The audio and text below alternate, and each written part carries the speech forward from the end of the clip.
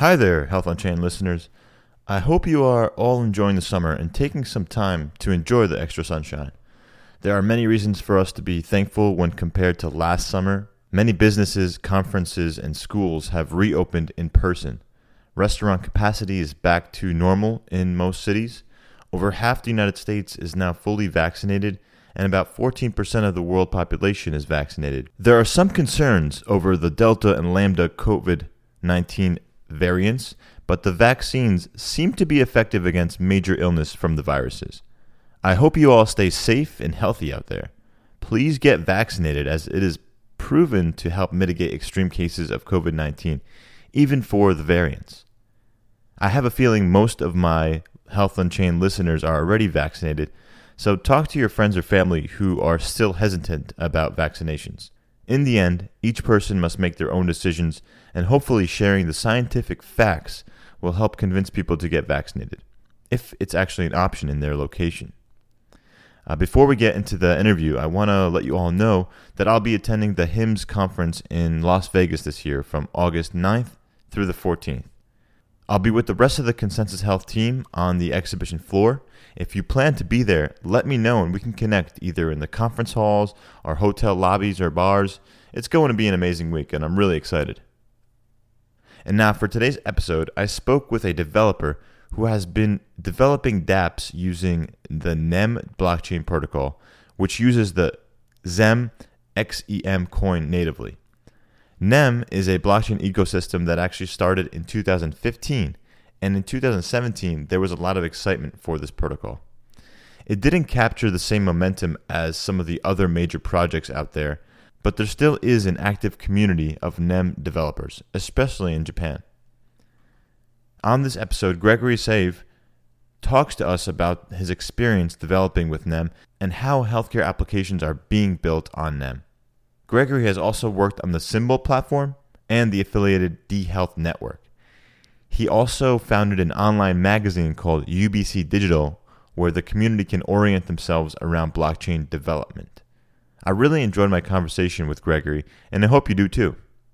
Remember, the Health Unchained podcast is for informational and entertainment purposes only, and we are not providing any sort of legal, financial, or medical advice. Please do your own research and due diligence before making any important decisions related to these matters. And now, let's get to the show. Hi, I'm your host, Ray Dogan, and welcome to Health Unchained.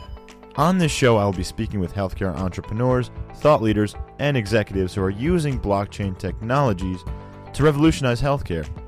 These innovators are building the distributed infrastructure and diverse communities required for a trusted, secure, and decentralized healthcare ecosystem. Enjoy the show. What is blockchain? Was ist Blockchain? What is blockchain? The doctor will see you now. Welcome to Health Unchained. Today's guest is Gregory Save, longtime developer and founder of UBC Digital magazine. He's also a big fan of football in Europe. That's a big thing going on right now is the European Championships. So, Gregory, thanks for taking your time out today to talk to me. And I'm looking forward to having a conversation about some of the work that you've done on the NEM protocol and also D-Health network. So it's going to be an interesting conversation, I hope. Sure. Thank you, Ray, for having me here. Yeah, as you introduced, Gregory Save, actually into football a lot since I grew up in Belgium and played football a lot. This time in the Euro Cup, we actually expected maybe a little more, but yeah, this talk's not going to be about football. I think you mentioned it, healthcare, blockchain. I actually am the CEO of UBC Digital, and I also work for the D-Health network as a blockchain lead, which is a totally new network. I think we'll take time to talk about it later. Glad to be here. Thanks, Gregory. Can you also give a brief background about experience and career so far? Sure. I'm a software developer. Actually started as a hobby. When I was 12, my dad bought a PC, a computer. I can't remember, it was a Pentium 3 or Pentium 4, a very old PC. And I started, of course, programming very useless stuff, but programming and learning new programming languages with the age of 12. Of course, this is nothing professional, but this is a little bit where the career started. Then a bit later, of course, after school with 18, 19, I think with 20, I went to Paris And that's where the career really started about programming, actually in a data mining business back then. The app I coded back then, I remember, was about service and data extracts. And you would think this the big data industry a little bit. And then, yeah, I started finding my way into open source, first with a small e-learning system called Ilias in Germany. And from open source is where I found my way into blockchain as well, freelancing mostly in the beginning, small product developments, and with the time also consulting for people helping to use blockchain. But yeah, that's a little bit for the career introduction. Awesome. Thank you for that. So when would you say you actually learned about blockchain technology and maybe even Bitcoin, for example? Really, that's about 2013. About 2013. Not doing too important stuff for Bitcoin, but having a look at the Bitcoin protocol, and actually, due to some customer losing funds on Bitcoin, actually using Tether back then, if I remember, I had to back up or I have to recover those funds. And that's really how I found out about this Bitcoin blockchain back then. Yeah, so about 2013, in about 2015 came the episode of NEM. And NEM is where I really focused most of my time on blockchain. Before NEM, with Bitcoin and Ethereum, I didn't focus so much of my professional software development time on blockchain. And starting with NEM is where really 2015, mid 2015, somewhere there is where I started using blockchain mostly. Yeah. So that's really interesting to me because most of my guests are, using other blockchain protocols to build their applications and things. So I'm wondering, what was the reasoning behind using NEM for you, or what was the value that you saw when considering NEM? As a freelancer, I was building software that was related to, again, a little bit of data mining, a little bit of service, and trying to value the data that your users actually give you. That's a little bit where I was heading already, working a lot with data. Data amazes me. And blockchain, NEM, kind of stood out. After about 2 years of knowledge of Bitcoin, so I knew about Bitcoin and I knew what it was doing. I wasn't sure about all the technical details, but I knew what it was. And at some point, I found NEM as a very easy blockchain solution to integrate, actually.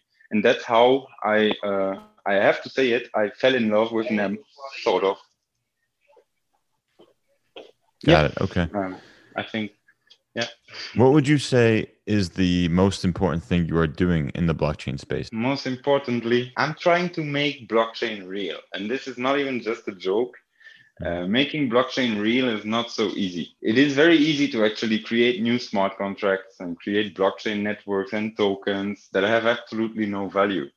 But it is not easy to create one that is actually valuable and that has, like Bitcoin, intrinsic. So jokes aside, what I really do is trying to do smart usage of blockchains, trying to integrate blockchains in business processes where blockchain actually makes sense, where it's going to improve your costs or of operations, or where it's going to make a delivery process a little bit more transparent because the customer asks it or something like that. So trying to use blockchain in useful real life stories. That's a little bit what I try to do in blockchain most importantly. Yeah. Got it. And we'll talk about those examples of the applications you built a little bit later in the podcast. But I also, like you mentioned earlier, you are the CEO and founder of UBC Digital. So can you also describe that organization for the audience, since they might not be aware of it? UBC Digital is a company trying to make blockchain accessible for other companies. It's actually a website for blockchain developers. It's a website where I decided to author a few articles that are, the aim is to try to get people to use the symbol from NEM blockchain and the health network. And so, yes, it's a website for blockchain developers, and we are actually working on implementations of the symbol from NEM network and the health network, using them for other product development. We also just printed an ebook about an integration of Symbol. It's called Symbol from NEM, The Return of the Ninja. If you actually buy the ebook, you're going to be ready to integrate the Symbol from NEM blockchain as a developer. So that's mostly what UBC aims to do, really, to form people to use the public blockchain of Symbol. Got it. So can you describe what Symbol for the audience? Because this might be a new application or network and people might not be aware of what it is, when it started, how many people are involved. Can you give some details about that? Sure, yeah, maybe. Symbol actually started as Catapult. It wasn't called Symbol in the beginning. It was called Catapult just about 6 months after the launch of NEM. In 2015, I think May 2015, and somewhere near October, November, was the birth of Catapult, which after the successful launch of NEM was trying to improve everything that we would be learning with NEM. So Catapult was the research project. It took about 4 or 5 years of research into Catapult, and also not just research and evaluate things, but also a lot of development from the core developers. And really what Symbol is, it's a perfectization of NEM, let's say. It's an improvement of NEM. We took a lot of the learnings that we had from the NEM public blockchain. It's a public blockchain environment everyone can participate in. NEM came with a proof of importance algorithm. It has a lot of innovation already in it, but Symbol comes in as a optimized version of this, where a lot of stuff has been rethought completely, like state management being done much more optimized right now. And for example, delegation practices have changed also to be much more standardized. It's always the same kind of transaction. So Symbol is really an improvement of NEM. And NEM was already completely compatible with the enterprise blockchain usage industry, I would say. And so Symbol comes in as an even better enterprise blockchain that is actually compatible with pretty much anything private to public blockchain environment. You can create your own network, and that's what DHealth, for example, also did. We reused the Symbol engine and published a new public blockchain network out of Symbol that is called the DHealth network. Yeah. So a couple of things I want to address there. So you're saying Symbol is an enhanced version of NEM. Does that mean it's replacing NEM, or is NEM, is it still Not exists? Really. Okay. So they're both actually existing not really, in parallel. Because NEM actually still exists. And this is interesting that you're asking this, because in about 2020, last year, somewhere mid-2020, we started a NEM improvement proposal to actually launch the Catapult, a first Catapult public network.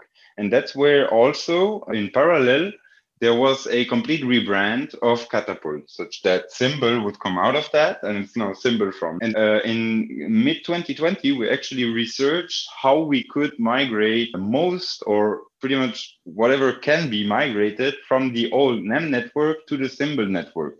There was also one question about whether it should be, whether the result should be one network and NEM would completely fork into Symbol. But in the end, we decided against that because the compatibility was not perfect. And so if you would be doing this migration completely from NEM to Catapult, now Symbol, well, it would have broken some kind of verifiability and stuff. So we decided to fork completely, have another network. And so it was a very open process, actually. We designed a opt-in protocol for Symbol such that pretty much everyone on the NEM network that would have hold funds in XEM at a certain time before a snapshot block would also be able now and before the snapshot block to actually claim an opt-in to receive XIM funds. So what we did is a migration from one old network NEM to the new network Symbol, but with the with the specialty that NEM still exists. NEM is still there and is completely fine, has been running for about 5 years. It's a public blockchain network. Everyone can use it. Symbol just comes with a few features on top where, for example, it's more easier to create blockchain networks with Symbol. Whereas with NEM, it's easier to create software. Just maybe that's a small difference I could name here. Yeah. I see. That's interesting. And when I think of NEM and compare it to some of the other major protocols that are doing smart contracts, I'm Mhm. thinking about like Ethereum or Cardano and things like that. What are some of the differentiators when you I compare it think I to think those I other think there is protocols? especially there actually. Ethereum very inspired me a lot. I must say, I learned a lot from all those smart contracts that have been developed. But myself, I never developed a smart contract because I never felt the need for it. For my part, I don't use blockchain because I want to do money. I use blockchain because I see in blockchain there is stuff that can actually change how our society works and how business actually works also a little bit. It can make business a little more transparent, for example. And so, yeah, in Ethereum, it inspired me a lot to actually see this use case of digital of technology actually run out like Ethereum. It's a very big network. It's a true. I think Ethereum can be a very good source of proof because it's a very distributed network. Even though it has this very big blockchain footprint, still Ethereum is a very big network, of course. And so, to the concern of Cardano, I don't know too much about Cardano. I've heard, of course, a few of them of their implementation, and I have to say that for my part, I did a hierarchical deterministic wallet research for them, and I mentioned a Cardano paper in there. And this, for me, actually means that they are doing also useful research because we are using one another. That's fine. Yeah, I just wanted to get a sense of your thoughts there. And would you be able to give us like a sense of the size of the network compared to other public blockchains, like the size of NEM in terms of maybe transaction volume and just market cap of the entire network? Is that something that you can ballpark estimate share with us? And it'll change by the time people listen to this, of course, Sure. but just wondering Sure. if that's something The you can market share. cap variable is a little bit less of my usual topic, but still, Nem is a coin that at some point, I think somewhere late 2017 or late 2016, was ranked three on CoinMarketCap and had like 3 billion market cap or something like that. So a lot of money. But when I tell you that I don't use blockchain for money, this is exactly what I mean. I don't look at a coin in terms of how much dollar value is it currently priced in, and because of that, I'm sorry I cannot give you so much overview about the price of NEM and how much is it gonna be and etc. But NEM used to be a very well placed ranked coin market cap coin. So it did also develop a lot of interest. For example, in Japan, there is a totally free new dynamic type of markets where there's actually people brewing coffee and selling it for XAM, for example. So this is a use case of NEM that I could name that happens in Japan because people understand free markets very well there. And because they also are up to date in terms of digital stuff, the scanning QR codes, etc., is completely normal in Japan. So people are used to those stuff, and they actually use blockchain for interesting use cases. And yeah, how big is NEM? How big is Symbol? Symbol and NEM are much more known in Japan and Asia generally. How big it is, it's hard to say. The network has like 20,000 to 30,000 accounts, maybe 100,000 accounts if you count a few more for people, and about 1 million transactions. That is with a running time in just 6 months. Symbol is actually quite new, so it's very hard to give you such an estimate. As for NEM, it's 5 years old now, and so it is maybe a little easier to estimate there, but I don't have too much of this data about. I know that NEM used to be a 1 minute blockchain, so it used to create a block every minute, and the maximum count of transactions, if I can remember well, are about 120, which makes it 2 transactions per second blockchain. But with NEM, this is very important. We don't want to just be a big image and have like, okay, we have 20 transactions per second, but in the end, you don't have all the optimizations in terms of state storage and stuff that we researched in NEM. So NEM is not about nice numbers and being the biggest blockchain or something like that. NEM is really about the easiness and making it easy, like a WordPress application. You would click to actually create your tokens on NEM. This actually defines NEM, I think, the best. So if you ask me an estimate of how big is NEM, NEM is so big that it is something like Lego. It's easy for you to learn because it's just about clicks. This would be my best answer, I think. Got it. And I did do a quick search on CoinMarketCap, and it's about 1.1 billion market cap for NEM. And I understand like the price and the market caps are not really how we should be defining blockchain networks and protocols. And I agree with you on that. But I'm biased. I'm a little bit biased there too, right? My part, I've been working 5 years now with NEM. And of course, for example, Cardano or even Waves or some other protocol, they've also done research. And they've, of course, also done very useful research for some part of it. I think we'll come later to it. Something that is missing in blockchain is every team working together. There's a lot of blockchain developers, especially in Ethereum, for example, but they don't work together. They all work on their own stuff. So that's something we can maybe talk about later. Yeah. Yeah, everyone's got their separate projects. It is interesting. One thing that you mentioned earlier that I just wasn't sure about was the proof of importance mechanism. What does that mean actually in NEM? And how is it important? You've probably heard of proof of stake's problem with making rich people richer. This is, of course, one of the arguments that proof of stake usually makes richer people rich because they just can hold the funds, and for holding it, they are rewarded with more. And of course, the more you have, you're going to have more rewards too.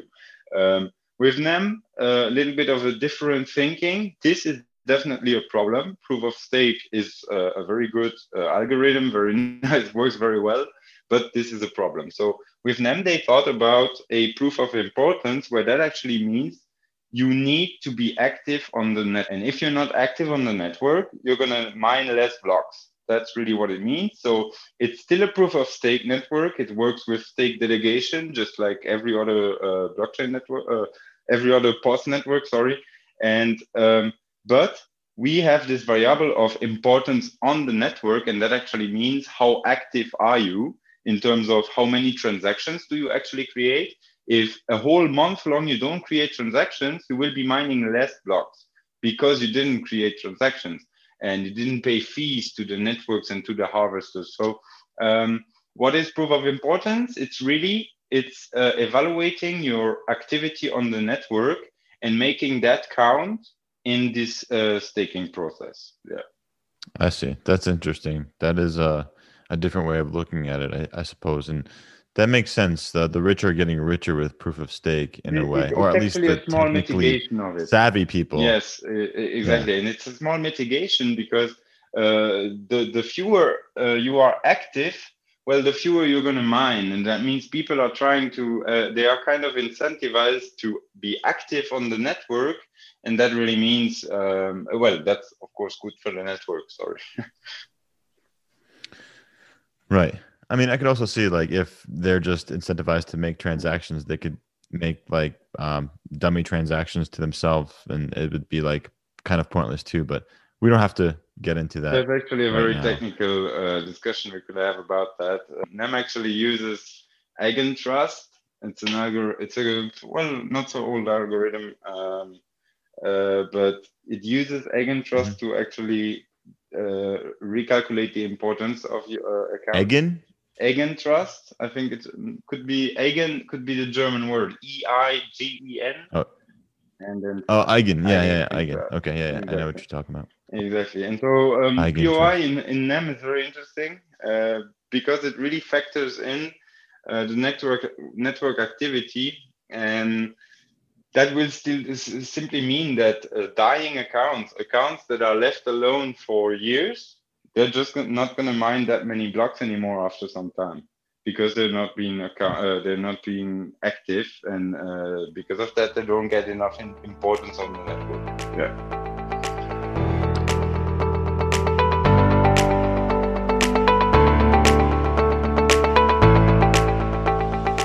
Welcome to the Health Unchained News Corner. Vaccine passports are getting more attention amongst travelers as COVID-19 variants swarm many parts of the world. On July 22, 2021, international airline reservation system Amadeus announced adoption of IBM's digital health passport solution called IBM Digital Health Pass. The Health Pass uses IBM's blockchain technology to allow travel security agents to verify a traveler's COVID-19 vaccination status by simply using a QR code scan. 6 airlines are using the system so far, including Air Europa and Air Canada. Other airlines using Amadeus can activate it in their systems as well. This avoids cumbersome and time-consuming checks while traveling and adds further reassurance to airlines and their passengers, explained Christian Warneck, who oversees travel safety at the Madrid-based Amadeus. Another digital health passport called Common Pass is already being used by JetBlue, Lufthansa, United Airlines on certain routes. However, Common Pass does not use blockchain like the IBM Digital Health Pass does. Using blockchain encryption, the IBM Digital Health Pass eliminates the need for collecting and storing personal data on a central database. Border agents only see whether the traveler is cleared for travel or not. For more information, check out the link to the article in the show notes. And now back to our episode with Gregory Save, NEM developer and founder of UBC Digital.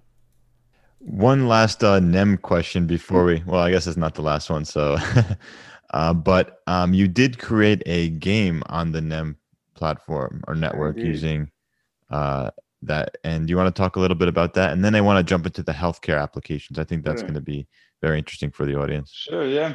So PacNem is actually a hobby project. One of the first projects that I really implemented using blockchain. It's a project that I developed to showcase NEM. So I learned a little bit about NEM, and there's always this theory. Of course, you're going to learn about the theory first. You're going to see how does the blockchain work? How do you read about an account? How do you create transactions? But then comes practice. And this is exactly what PacNem solves. It's the practice part of using NEM. So at the beginning of PacNem, I was looking for ideas about how to learn working with the NEM blockchain. Pac-Man, of course, being a classics game, the small catch on the name PacNem, that was actually enough for me to get it running. the small catch, PacNem, it was amazing. And I thought, okay, come, let's just do it. And I implemented a lot of features in PacNem, like, for example, a high score that would live on the blockchain, which is a completely bad idea. You shouldn't do that. And PacNem proved this. PacNem proved that it's not a good idea to do it. Because after not even 2 weeks of people playing, the high score was not queryable anymore, because the high score people were too far in the past. Sorry. So there were a lot of interesting things that happened with PacNem. But PacNem mostly served as a snippet library for other developers, people that are integrating NEM. In PacNem, they would find a lot of examples and a lot of documentation about how do you create your own assets, how do you create a transaction, how do you transfer an asset, how do you delegate your stake with NEM, etc. All stuff like that is implemented in PacNem. And really, that's what it was. It was a showcase of NEM. Has a lot of useless implementations of blockchain. You should not use blockchain to store a high score, please, auditor. But PacNem can serve as an example library a little bit, yeah. And I'll put a link to the actual PacNem site if it's still active. It's pacnem.com, but I can include it in the show notes for the audience to check out if you want. Pac-Man game, and it has a few cool features, like actually pay-per-view advertising. So when you join, there's 2 types of playing. There's a sponsored play mode, and then there is a pay-per-play mode. So this is one feature already, pay-per-play. This actually means you're going to pay some XEM to enter the game, right? You could think of a slotting machine. You have to pay to play. This is exactly the thing. You put a token in it. Except that it works with tokens. Yeah, exactly. And then the sponsored mode is different because it shows you a advertising. And for this advertising, because it has displayed the advertising for you, the advertiser actually received back then PACNAM tokens. And so, there were a lot of such small integrations of tokens and blockchain. And so that was what was very interesting about it. Yeah. That's pretty cool. I can imagine a arcade, like in a real life arcade game, where you can scan your QR code to pay to play. Well, exactly. With NEM potentially. That's pretty interesting. Exactly. The future of arcade. It was. That kind of feature was in there, but I have to say also that PACNAM was more of a hobby project, and because of that, it was not. It was not aiming for a market to go to market. Really, no. It was just there because I had this need to code something with blockchain because I didn't have the practice too much. And with this, of course, I learned a lot of practice about how to use blockchain. And after that, I coded a lot of libraries and SDKs for NEM and for Symbols. So it was very useful to actually code PACNAM. And for any developer that would be listening right now, do stuff like that. Try out blockchain. You're going to do a lot of mistakes actually when you develop using blockchain and you don't know how a blockchain works. You have to store your data completely differently with a blockchain, because a blockchain network is not to be compared to a database like a lot of people say. A blockchain network is much more than that. And so everything that you do with a blockchain network has, in my opinion, has to be well thought, planned, and this is really what I like to do about blockchain. It's trying to use it where it actually makes sense. Yeah. Right. No, I totally agree. And speaking of that, which kind of applications in healthcare have you seen being developed using NEM, and like what problem were they trying to solve, or are they trying to solve really? So with NEM, actually, there didn't have there doesn't seem to be a finished product that is actually implementing NEM. But with the DHealth network here that we just started, we secured partners like Roche, a very big pharma company, and the University of Zurich, both of which are already looking into integrations of the network. And also there is older DHealth projects that are using NEM to store certificates data, but currently they're still in the process of migrating to DHealth. So I don't know, Sentiva Health is a project that actually uses the NEM blockchain to store certificates data. And they're using NEM, but they're migrating over to DHealth right now.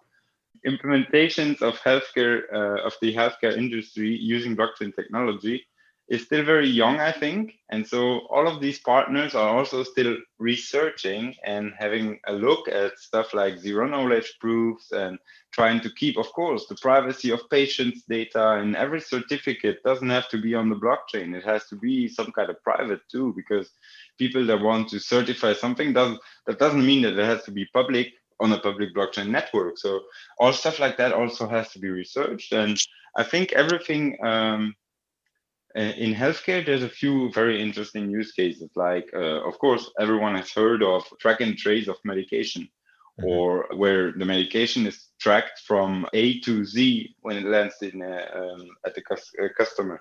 And then other use cases like insurance use cases. Of course, smart contracts make a lot of sense in insurance use cases. And I think the healthcare industry is also going to benefit a lot from all these new IoT devices and wearable devices that we are now all. I actually have to say, I have such a digital clock on my armrest, and it actually counts my heart rate and stuff. So we're digitalizing a little bit. And I think all those things, all those wearable devices, they are also going at some point, some of them want to use blockchain in terms of getting safe data, getting data that is said to be true, for example, curated data using blockchain. There's a lot of interesting topics that we could talk about there. Yeah, absolutely. And I think you're getting at it right. It's all about trust in the network and trust between the multiple stakeholders that are participating in a certain like network or ecosystem. Right now, we have a lot of proxies and third parties that we have to trust. But in the future, we can kind of delegate that trust to a To a blockchain blockchain system. network. Yeah. Exactly. And it's not That's easy because exactly right. you still have the human element involved in many of these sort of transactions. So there's still a lot of discussion about how exactly it'll work, like the technical details of how it'll operate. But Sure, and I think it's actually very important to mention this because in business, using blockchain in business, there is always going to be this problem.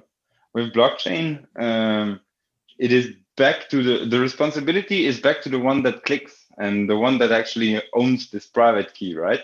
So this is always a problem where whenever you do business, you don't want one person to do something. You have to delegate stuff in more complicated structures and hierarchies, like 5 people or 3 people, etc.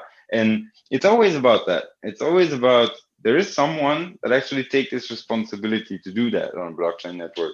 And I think a lot of the interesting use cases that are currently being shaped, they also include some kind of identity in there, especially in healthcare. Of course, if any patient has to upload any kind of data, be it DNA or be it some kind of result of an exam, of course, it's going to be linked to the identity, but there is always the specialty that you don't want to have this public on the blockchain. You have to be careful there. So not everything can be done in just one day. It's a lot of research that is actually going on in all these integrations. But I'm very, very excited for what's coming with healthcare and this digitalization using blockchain, tokenization, for example, and all those things. They are very interesting to actually talk about. Yeah. Absolutely. You did talk about DHealth Network for a little bit. Can you maybe elaborate a little bit more on what their vision is and the goal for that is and how exactly you're involved as well? Sure, yeah. DHealth Network actually offers public blockchain infrastructure for the healthcare industry. So what we've been talking about just earlier is what DHealth wants to offer, is this infrastructure that can actually be used by anyone to implement healthcare applications. And so DHealth aligns incentives in multiple layers such that you're always rewarded for participating in the network. This, of course, takes a little bit of the NEM proof of importance algorithm back then. It's now actually in Symbol, it's now called proof of stake plus. So it still has this network activity variable. It's very similar to proof of importance, and DHealth uses that as well. So ultimately, patients' data and certificates, and then, of course, the one most talked about, like I said earlier, track and trace of medication, those are all steps and milestones that are currently already under investigations by some of our partners. DHealth works with, under others, Roche, and then in Switzerland, and then the University of Zurich. I'm actually planning to actually speak with the founder of DHealth later this summer. So I'll definitely ask that question and learn more about it there. I just wanted to get your sense of it. So thanks for that. Sure. Yeah. DHealth. I'm actually very excited for DHealth because, as the blockchain lead, I actually led this launch of the network and implementation of a wallet and Explorer, etc. And so I'm into all those small projects that DHealth is kind of working on currently, and it's very interesting to see all these partners actually that want to implement DHealth. And such a public blockchain infrastructure, really, it could be anyone that can actually map to it. You can use this blockchain network, whoever you are. And that's what makes it very exciting for me as a developer. Even myself, I can think about very useful healthcare things, and I can test them on the DHealth network. I can actually develop them on DHealth because it's a public blockchain network that is very easy to use. This is a capacity that comes, of course, back from NEM and Symbol. DHealth uses Symbol as an engine. It's the same kind of blockchain network. They can actually interoperate one another, Symbol and DHealth, but that's a little more technical, and it's not as easy as I just said it. Yeah, no, I hear you there. So as a developer, what do you think are like the major challenges that other developers have when they're, let's say they're interested in developing on blockchain, they have an idea, or maybe they don't even have an idea, but they just want to practice. What are some of like the challenges you've heard younger developers tell you or ask you about? Sure, yeah. Most challenges are about this complexity that is brought in through public key cryptography. Blockchain is all about this public key cryptography. It's very important to understand that part. Of course, digital signature is based on those public key cryptography algorithms. And so, yeah, this is definitely one of the most complex things to learn is that there is this private key. It sounds very easy. It's a key that you have to keep private. But as a developer, you're going to be thinking about a private key as in you're going to generate a private key. And this is much more complicated than storing a private key. So for developers, one very important and very complicated thing is about cryptography in blockchain generally, because almost every blockchain network is based on digital signatures. And so one of the very important things to learn. And then depending on the network that you're going to use, depending on the blockchain protocol, for example, Ethereum comes with a learning curve of Solidity. I'm not saying it's a big learning curve. I'm not saying it's complicated. I'm just saying Ethereum is special in that you're going to have to learn Solidity. So it's something special you're going to have to learn for Ethereum. For Symbol, it's not like that. For Symbol, if you use C++, it's okay to do something with C++. If you use PHP, TypeScript, or JavaScript, for example, then you can use those languages to actually map to the Symbol blockchain too. So there is also now blockchain networks like Symbol and DHealth that actually give you very easy HTTP APIs. And this is something that a lot of developers, I think, can relate to. An HTTP API is something that you can also call in your browser, for example. Symbol, I like to call NEM and Symbol the blockchains that you can read from the browser. And so this is also something very important and very complicated in working with blockchain. It's how do you actually read this data in a blockchain? We say data is immutable in a blockchain, and whatever is stored there is never going to be deleted. But can you actually just read it so easily? And when you're a developer, you're going to find that no, it's not that easy. You have to understand a few key practices like what is serialization of data, which is actually not so complicated, but all those standardizations that have been and buffer creations, etc., that have been put in together. They have been mixed. Also, public key cryptography is one of them. And then you have this amazing technology that is blockchain that lives on a peer-to-peer network where all participants have to agree on some consensus algorithms. So it's a very interesting mix that you have there. How about the more soft skills for development? And I am sure these individuals, these developers aren't working by themselves. Like you mentioned, there needs to be like a team. They have to work together. So what are some of the challenges for them in terms of maybe finding jobs or just general things outside of the technical learning of the coding and the software development? Sure, I think there innovation is the problem because blockchain projects tend to be very innovative, trying to disrupt some kind of industry. And because of that, they're going to be very new on the market as well. And so it's going to be a lot of startups. And we already know from startups that more than 80% of them actually fail. And I believe in blockchain is exactly the same. It's just a lot of people trying to do projects with those blockchains and new blockchain networks also. But not taking enough time to actually think about the other use cases. Can they actually map to that network that you're creating? Are you just creating a coin because you want to make money of it? This is completely wrong, for example. For my part, the Dogecoin network doesn't have any substance in my eyes, but I'm a technical, of course, right? So I'm very biased and I'm never going to love a blockchain if it's just about the money. This is not why I'm trying to use blockchain. So, of course, for example, the DHealth network had another trial like 2 or 3 years before trying to actually implement those use cases of healthcare. And this was much more complicated. It was found that actually developing those use cases is quite time expensive and is always going to be very specific to the actual use case you're implementing. And so with the DHealth network now, it's a complete different step forward where we are saying, well, we want to have this, we want to actually host this infrastructure and give it to the public so that everyone that wants to do stuff with healthcare, they have this infrastructure there. Actually, dHealth also has zero fee transactions, for example. I can send you dHealth without paying a fee. And this for development is stuff that is amazing, I can tell you. Yeah. Yeah, that's a good point. Ethereum fees have been quoted as being an issue recently, so that's a good point. Yes. Yeah, this is also a good time to talk about that. I think as the fees there has been very high, but it's also very important to say that fees are very important for blockchain networks.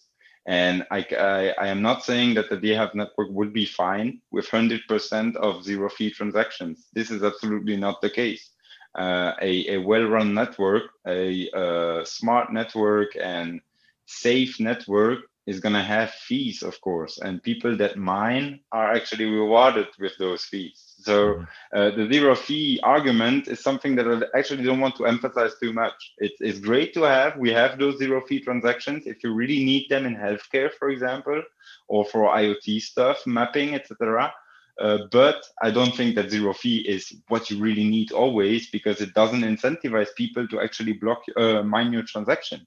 And but that's already technical again. Don't want to go into too much details again. Yeah. Well, just one. So on that, if there are zero fees to transact, like completely zero, not approaching zero, but actually zero, what are the disadvantages? What are we losing because of that? Is it security, or is it mining incentive? It's really the mining incentive. So miners would basically accept your transaction if there's nothing on the network, right? If the network's completely calm and nothing's happening, no one is going to ask for fees because they already have a block fee, and it's fine like that. But if the network is used a lot and there's a lot of transaction currently going on, well, fees are going to play a big role because your transaction is going to land at the end because it doesn't pay the miner to mine it. And so fees are actually very important in those blockchain networks. So yeah, what is the disadvantage of using those zero fee transactions? If you have a node, if you are operating a node yourself, and you have a little bit of importance on the network, you're never going to have a problem with your zero fee transactions, because from time to time you are going to mine a block, and because of that your transaction is going to be confirmed. So for node operators, zero fee transactions are just a little bit less incentive. As soon as a zero fee transaction comes in, this is a transaction that you are actually broadcasting to the network. So you're having a bandwidth footprint, of course, but you're accepting zero fee for it. I don't think that everyone in the community is going to accept zero fee, to be honest. This is something that partners are going to accept, partners from dHealth, because for their use case, for their implementation, zero fee is important. Because, for example, a track and trace of medication, for every step that it runs on the delivery process, it shouldn't pay fees. Because this is going to be very expensive if it has to pay fees for every step in the delivery process. And so I can think about use cases where zero fee is going to be very important, where they need this node that is running, and there's going to be a few more of those, but they need these few nodes that actually accept zero fee because the use case actually is needing them. But yeah, I don't think zero fee is something that everyone would want. Exactly. Right. Yeah. And that makes sense, especially when I think about maybe more private blockchain networks, or ones that aren't totally open, because the node operators will just eat the costs of running and operating the nodes, because the value that they get from keeping the overall network running is higher than their costs to run it. Exactly. So it's okay for them. They're not looking for the fees to make money. They're incentivized by operating the network for other reasons. Exactly. Actually, there's a special also block reward assembled exactly for that and for dHealth. When you run a node in dHealth, you're always going to get some kind of fees, whatever block you mine. So that's also why zero fee transactions are at all possible. And it's actually not a problem to have like 5 nodes in the network that accept zero fee. and every other node in the network doesn't accept zero fee. This just makes it so that those zero fee transactions in very high throughput times, it's possible that they would take longer. But if you don't pay fees, I think it could be fine to not be accepted right away. Usually it's a trade-off that you can make. So yeah, zero fee, I'm totally excited about it because I'm a developer and I've used it now. I've used this blockchain where when I want to send a few DHP to someone that is just in front of me, I can do it without paying a fee because I am myself running a node that, of course, will confirm the transactions. This is the very interesting thing as a developer. When you don't pay fees, well, that means you can automate it a little bit too, and that makes it interesting. Yeah. Yeah, just another one of these very interesting technical specs or variables that impact the overall blockchain network. So that was a very interesting kind of technical discussion I think we had. I really loved it, and I really appreciate everything you've shared with me. Actually, I have to say, Ray, I took a lot of notes before this podcast, but I didn't actually read much of those. Oh no! Well, it's all for the preparation. No, exactly. There's a lot of preparation that went into this, but when you ask me those good questions in the end about blockchain use cases or about, of course, my career, and I can talk about it without actually having those notes. So very interesting as well for me to be here today. I actually hope that we're going to have a follow-up session and talk even more detailed about healthcare. Yeah, that's I hope really so as what well. I can do best. Yeah, and I think I actually have a few more more personal or end of the interview kind of questions I want to share. Mm-hmm. So, and I kind of share this with a lot of my other guests as well. I think they're thought provoking. So, what are your thoughts about the singularity that is supposed to happen in the year 2045? And what do you think about that? Who knows? Who knows? Maybe blockchain is the solution to human immortality, no? After all, I'm not sure. Blockchain is immutable. We are trying to be immortal, but my rational thoughts here, when you're asking this question about singularity, my rational thoughts really they tell me humans should first learn how to digitalize stuff correctly and stop playing with doggy tokens before we can think about singularity. But very interesting topic, especially in the identity industry, of course, thinking about everything distributed and well, that doesn't mean immortal, of course not, but we are used to talk about blockchain, about something immutable. And I believe maybe at some point there's going to be some kind of data integrity bridge on a blockchain that, I don't know, makes DNA unforgeable or something like that. Who knows? Could be interesting, yeah. That's a really interesting, actually, point. 2045. That gives us 24 years from now. We could actually live that. That's interesting. It's a long time. It's actually a pretty long time if you think about it. But also it can happen very quickly. Yeah. It is, but I think it's livable for me maybe. So I'm looking forward. Actually. Yeah, I hope to also be alive. I want to see it. I want to go back to this episode and listen to your answer, and then tell you how it went. Who knows? That would be nice. Yeah. So, Greg, if you had to have a microchip implanted in your body, where would you want it to be implanted? Oh, well, I made some thoughts about that, and in doubt, I'll just go with my wrist. Mm-hmm. The reason is simply that I use my hands daily to code software. Who knows? That chip may augment that part of the body and make it more performant, maybe, right? So if that microchip is just about getting my heart rate, though, I think it's better. There's better tools to do that, and so I would actually go with no chip then. So a microchip is something that you're implanting in your body. And I believe should only be done if it actually has some kind of use. That is what I'm trying to point out here. Yeah, I hear you. If you absolutely need it, you'd put it in your wrist maybe, but you prefer not to have computers inside your body. Yeah. I'm going to avoid it. Yeah. What's your favorite way to keep in shape? During the pandemic, you were probably staying in home more than usual. So, what were some of the ways that you stayed active and healthy? Well, during the pandemic, yeah, football was not possible, and so well, I'm a very happy person on that side. I live in Mallorca, which is an island, and I live very near to the sea. So pretty much every day we used to take a very long walk. I know that's not specifically sport, but in times of Corona, that was just enough. When in Mallorca, it was allowed. And then there were also these 6 months where we had to completely quarantine at home, everyone. So in this time, it was more about trying to actually move around because I'm a developer. So I sit at my desk like 80% of the time and trying to move around in the house. Yeah, I wasn't very creative there. I played football in my house. That's how I tried to move my legs.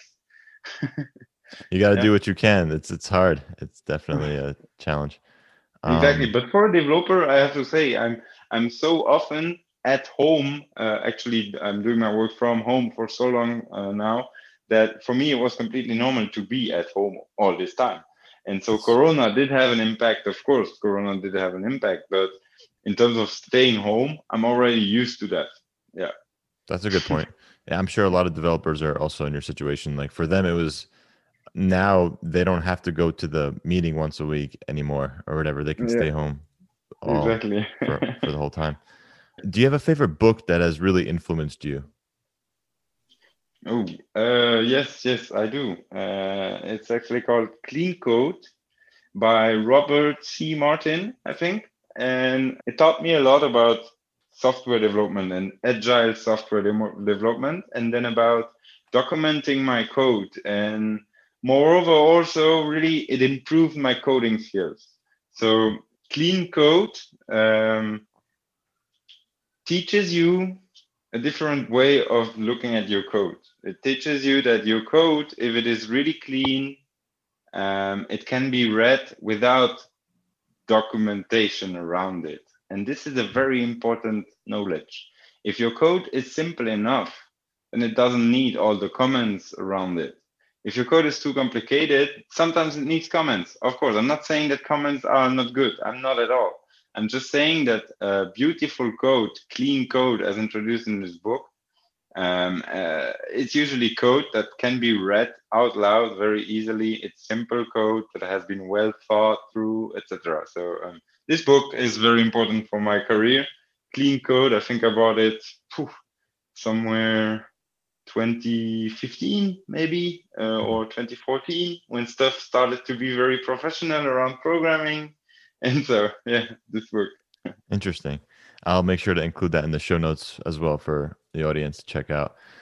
Awesome. Well, Gregory, this has been a really awesome and very technical conversation, which I like, and I'm sure that a lot of the developers that are listening will appreciate. So thank you for all that.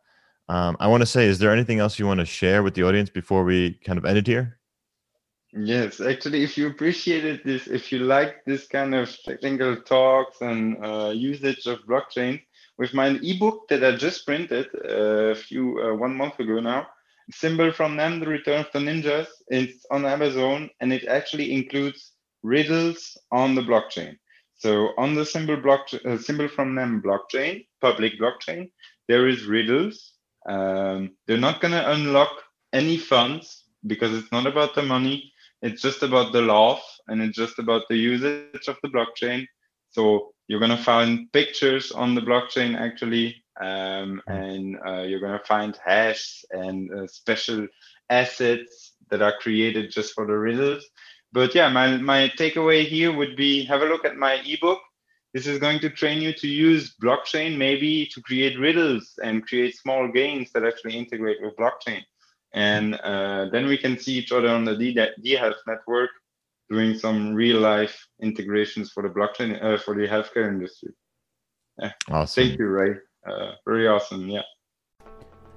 Hey, y'all, you cyberpunk health warriors and nimble digital disruptors. check out healthunchained.org and remember to subscribe to Health Unchained on Stitcher, SoundCloud, Google Play, and iTunes. Join the Health Unchained community on our Telegram group, t.me/healthunchained. If you enjoyed this episode, tell your friends, your bosses, your teams, your students to listen and subscribe. Thank you.